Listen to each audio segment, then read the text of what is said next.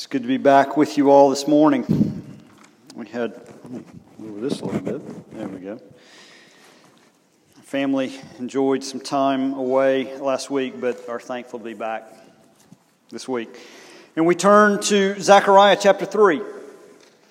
It is the next vision that the Lord gave Zechariah, and this vision is one of a courtroom drama that we will look to. It's a scene that is a vision that is ripe with meaning and connection to all parts of Scripture.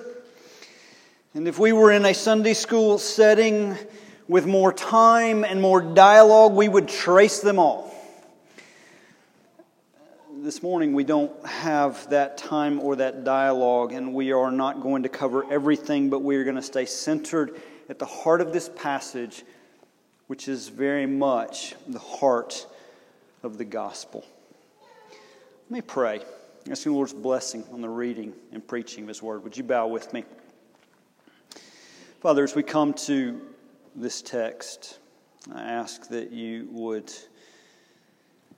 by the enlightenment of your Spirit, cause it to come alive in our minds and our hearts, that we might see the depths of your love for us, and that we might be drawn into a new and deeper relationship with you through Jesus Christ our Savior. In His name we pray. Amen. Friends, this is the inerrant and infallible Word of God.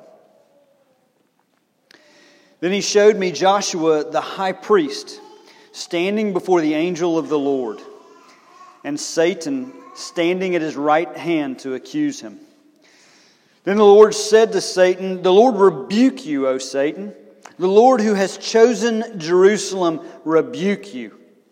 Is not this a brand plucked from the fire?" Now Joshua was standing before the angel, clothed with filthy garments. And the angel said to those who were standing before him, "Remove the filthy garments from him." And to him he said, "Behold, I have taken your iniquity away from you, and I will clothe you with pure vestments."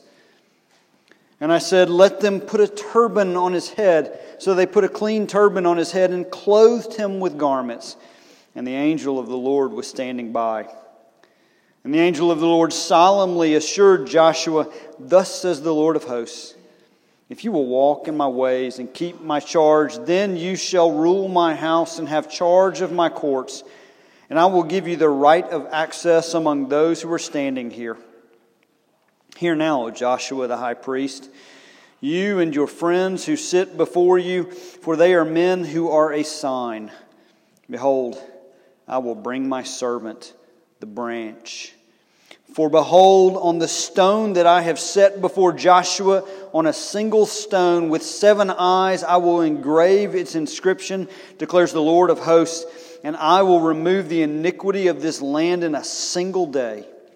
In that day, declares the Lord of hosts, every one of you will invite his neighbor to come under his vine and under his fig tree."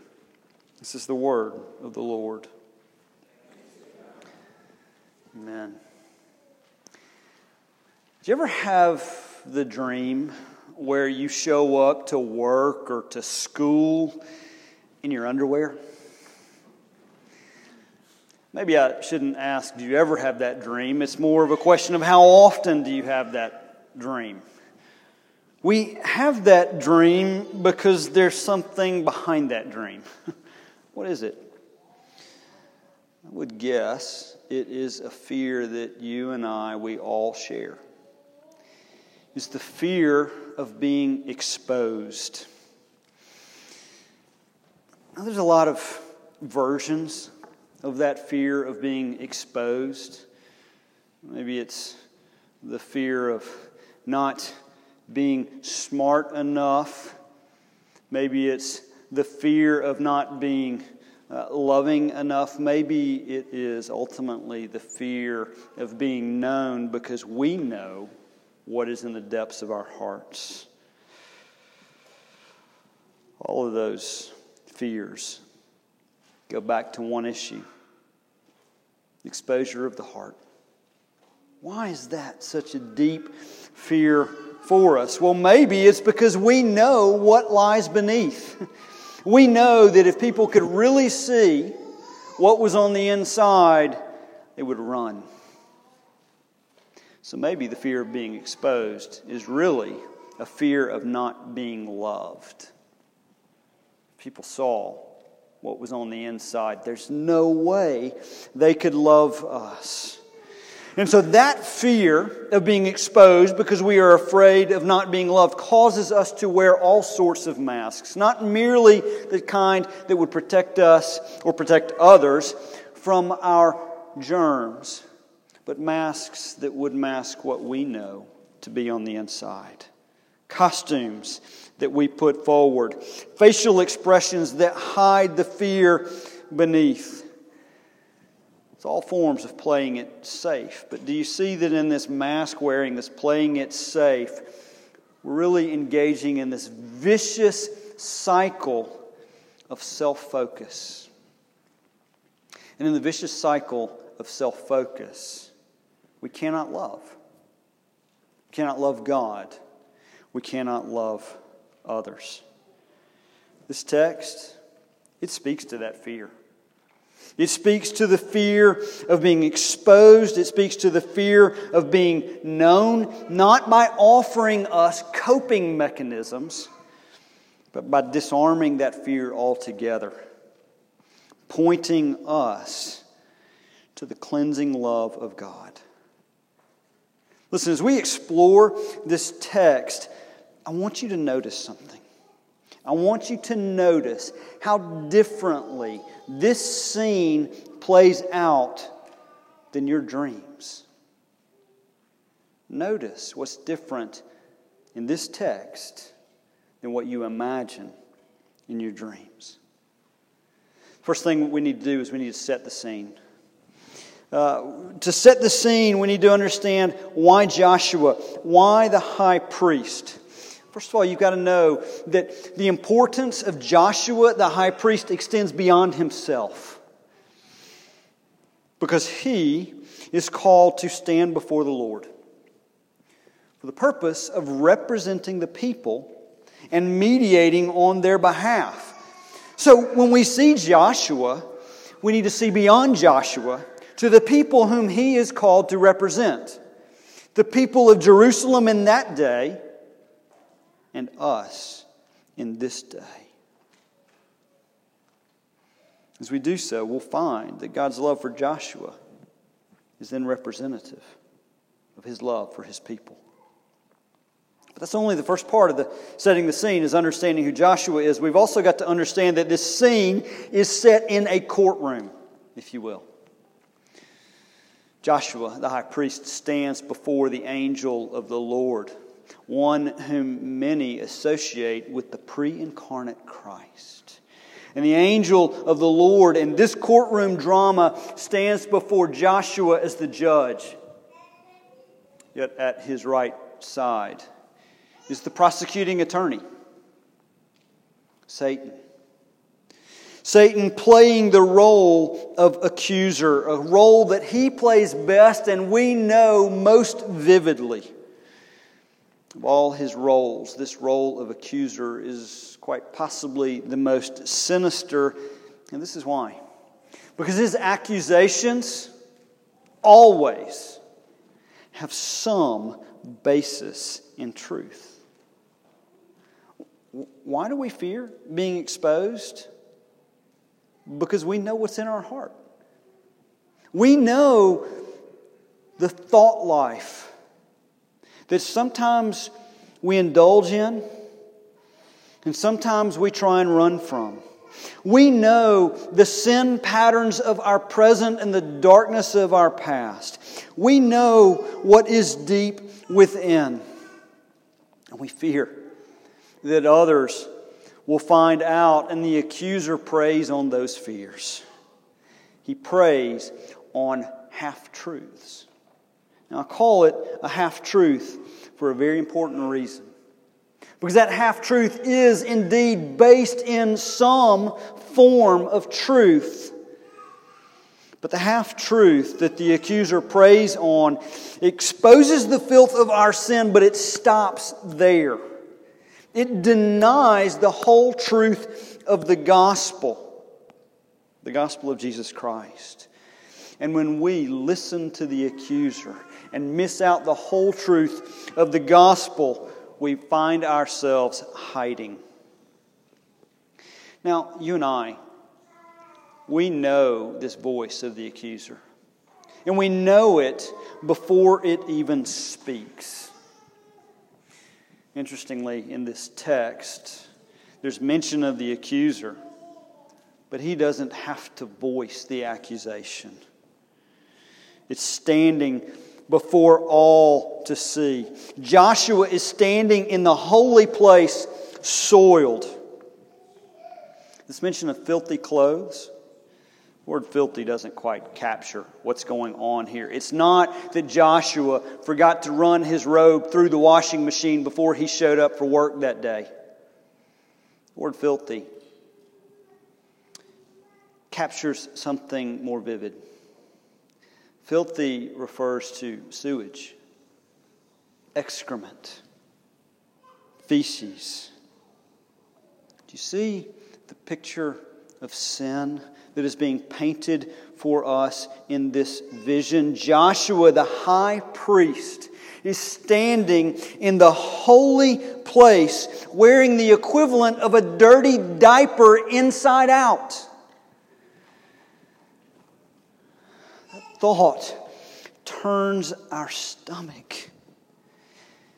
And that's the image of sinful man in the presence of a holy God. The accuser's job is done for him. He does not have to say a word. He just stands there with a smug look on his face. But when we come to verse 2, at the very beginning of this text, the angel of the Lord wipes the smirk off his face with a powerful rebuke. The Lord rebuke you, O Satan. The Lord who has chosen Jerusalem rebuke you. There's a scene in The Lion, the Witch, and the Wardrobe. The movie version captures it well as the White Witch comes into the camp to accuse Edmund. Aslan gathers her off to the side, and as he sends her out, she turns around to question Aslan, and he yells out a mighty roar that knocks her back in her seat. In this courtroom, it's not Aslan, it's the angel of the Lord who silences the accuser before he ever has an opportunity to speak. The angel of the Lord is a mighty advocate. And you and I need to hear the content of his roar. After all, what could he say? What could he say to the accuser when the accused is standing in his courtroom wearing soiled clothing? The offense is there for all to see and to smell. But the angel roars. The angel roars a rebuke not because Joshua is innocent, but because he is chosen. Listen up, friends. If you are to ever understand the gospel of Jesus Christ, you must understand this. The Lord does not argue the relative merits of the case. Instead, the angel of the Lord looks on Joshua and says, "Mine. Mine." The Lord is rebuking the accuser not because Joshua is innocent, but because he is chosen, which means he is rebuking the accuser because Joshua is loved. This passage will speak as clearly as any text in all of Scripture to the cleansing that you and I have in Jesus Christ. But do not miss this. God's love comes first. Amen? God's love comes first. It's not that God says, I will clean him up first and then he will be acceptable and then I will love him. No. He declares His love, and out of His love He makes him clean. And Joshua, the high priest, in this text is representative of the people of God of all time. Joe Novenson is a pastor in Lookout Mountain, Tennessee, Georgia. I'm not sure which, to be honest with you. But he has pastored me from a distance for years as I've listened to his preaching. And Joe would tell the story of his first year of marriage, shortly after his wedding, when his hands were crushed in an industrial accident. As a result of this, he underwent a series of surgeries that required him for a period of a year to have at all times his hands extended above his heart. Now, if you imagine that, it means that his hands were rendered useless for the most basic of human functions. Your mind can go in a lot of different directions on what those most basic of human functions might be, but Joe tells a story about every time they would go to eat, and he would have to go to the bathroom.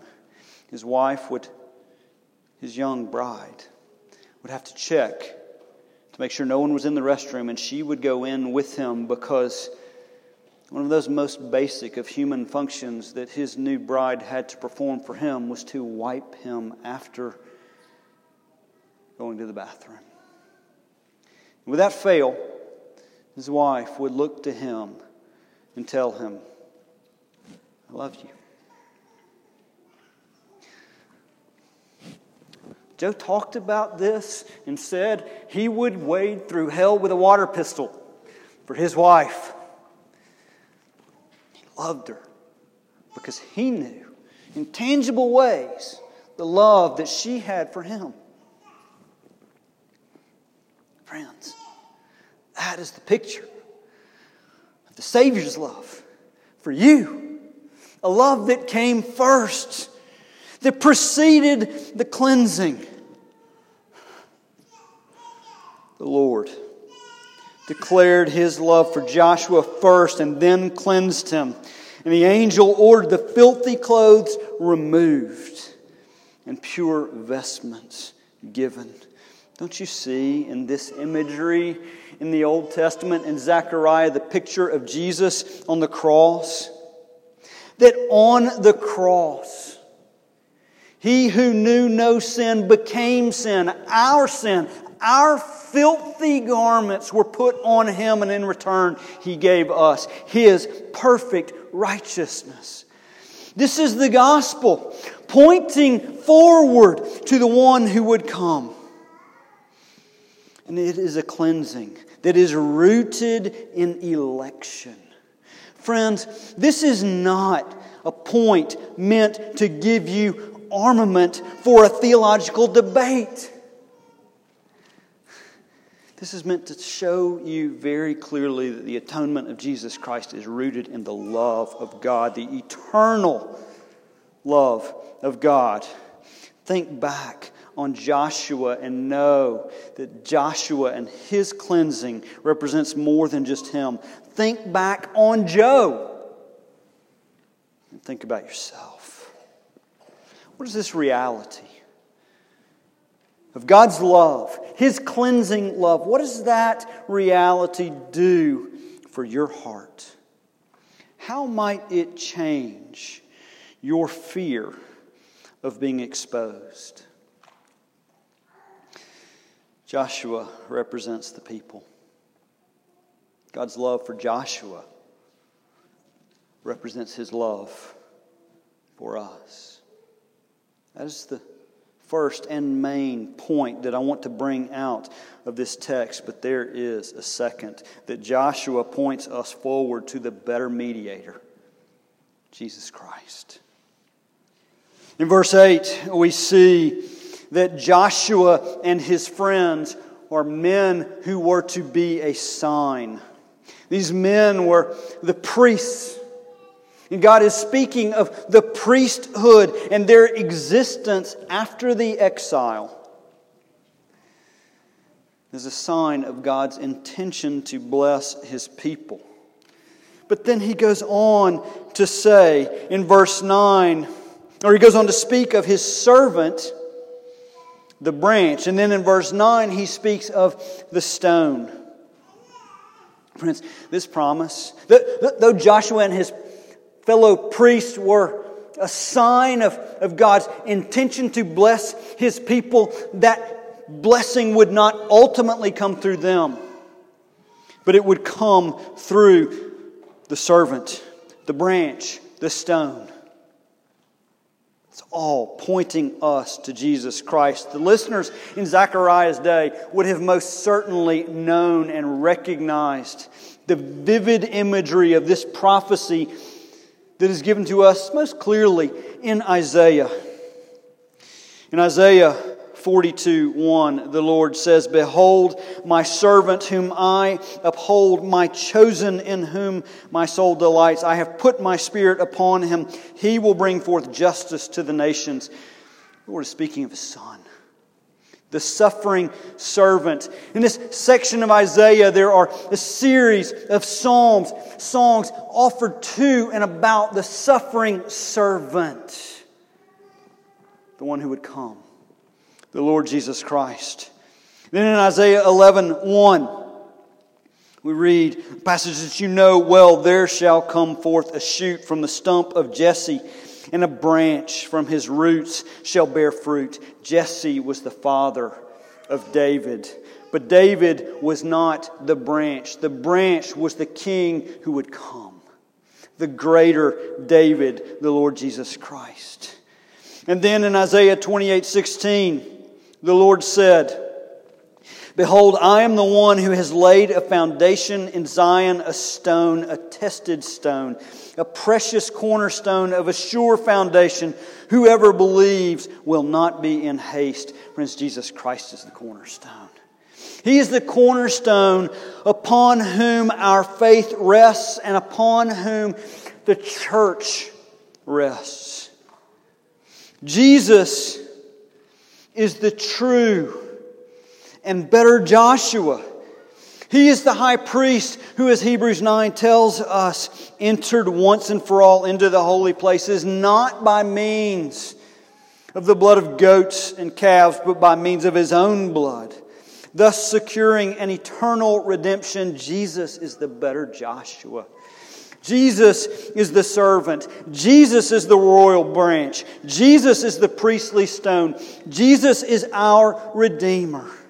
And the angel of the Lord, most likely the pre-incarnate Christ, is spelling out the implications of the gospel for Joshua, of God's love for him, and what that love would mean for Joshua in terms of his life. Spelling out the implications of the gospel for Joshua in terms of obedience. Obedience to his calling.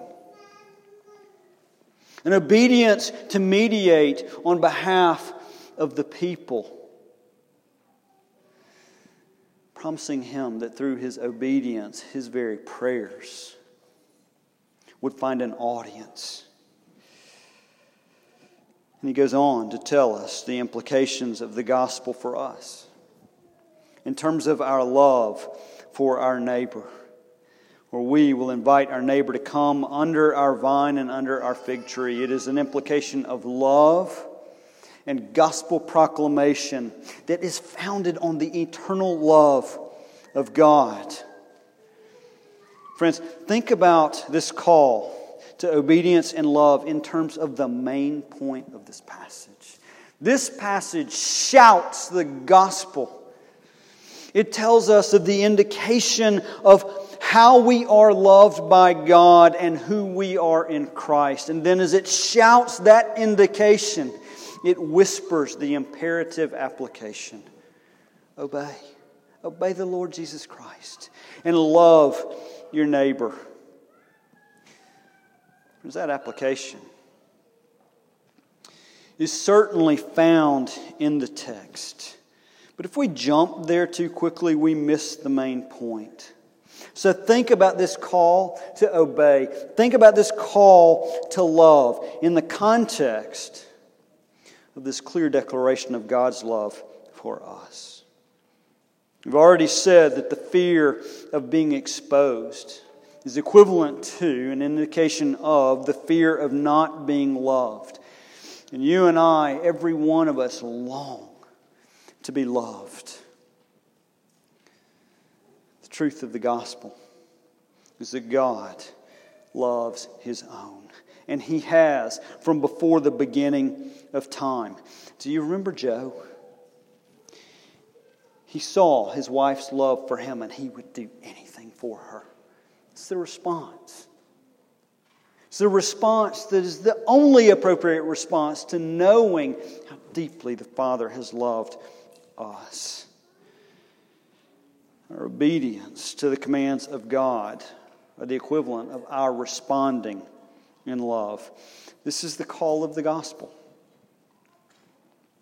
It's the call of the gospel. Yet it is opposed. The accuser, he would have us question the love of God. The accuser would put stipulations on our obedience. The accuser always focuses on the half-truths of our sin, because the accuser would do anything he can to separate us from the love of God in Christ Jesus. But you and I pray, know the truth of the Word of God, that nothing can separate us from His love. Yet when we lose sight of the gospel, we're prone to fall prey. Martin Luther was the mouthpiece of the Reformation. He spoke, if not the most eloquently, the most loudly, as the Lord raised up a generation that would return the people back to the gospel of Jesus Christ. And Luther stood for this gospel, and there was a time in the year 1521, after a particularly intense period of his ministry, where he was seeking refuge in Wartburg Castle. It was a time of prayer, a time of study, a time of writing, but it also was a time of great spiritual attack. And Luther wrote about that attack one day. Wrote about a dream he had had to his friend Philip. In his writing, he spoke of Satan appearing before him with a long scroll. And on that scroll was listed out every single one of Luther's sins, one by one. And Satan read out this list to Luther, mocking him for his desire to serve the Lord, standing there with this smug look on his face, trying to convince him it's all for naught, because one day, Luther, your sins will catch up with you and you are going to be wasting away in hell. Luther agonized over this accusation until finally he jumped up and yelled out, "It's all true, Satan, and many more sins which I have committed in my life which are known to God only. But write this at the bottom of your list: the blood of Jesus Christ, God's Son, cleanses us from all sin." And Luther, in the way that only Luther could do, stood up and took the bottle of black ink and threw it at the wall where he imagined his accuser to stand. Satan fled. He was left with the black ink stain on the wall to serve as a reminder of the encounter with his accuser and the victory of his Savior. Friends, in Zechariah, we too have a reminder. We have a reminder of the half-truth of our accuser, of the eternal love of the Father, and of the cleansing blood of Jesus. It is a vivid picture with a much-needed reminder that there is no sin so great as to separate us from the love of God. The whole truth of the gospel, friends, is that Jesus Christ came. He made us clean. Friends, receive this truth in faith. Respond to it with love, and let it silence the voice of your accuser. Would you bow with me? Father, we praise you for your love. We praise you for the reminder of your love. We praise you for the cleansing that we have in Jesus Christ. We praise you for the call that you place on our lives to respond to your love by loving you in return and loving our neighbor.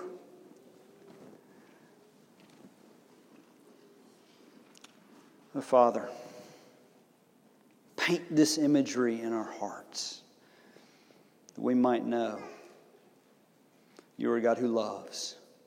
You are a God who cleans. Give us hearts of response, we pray. In Christ's name, amen.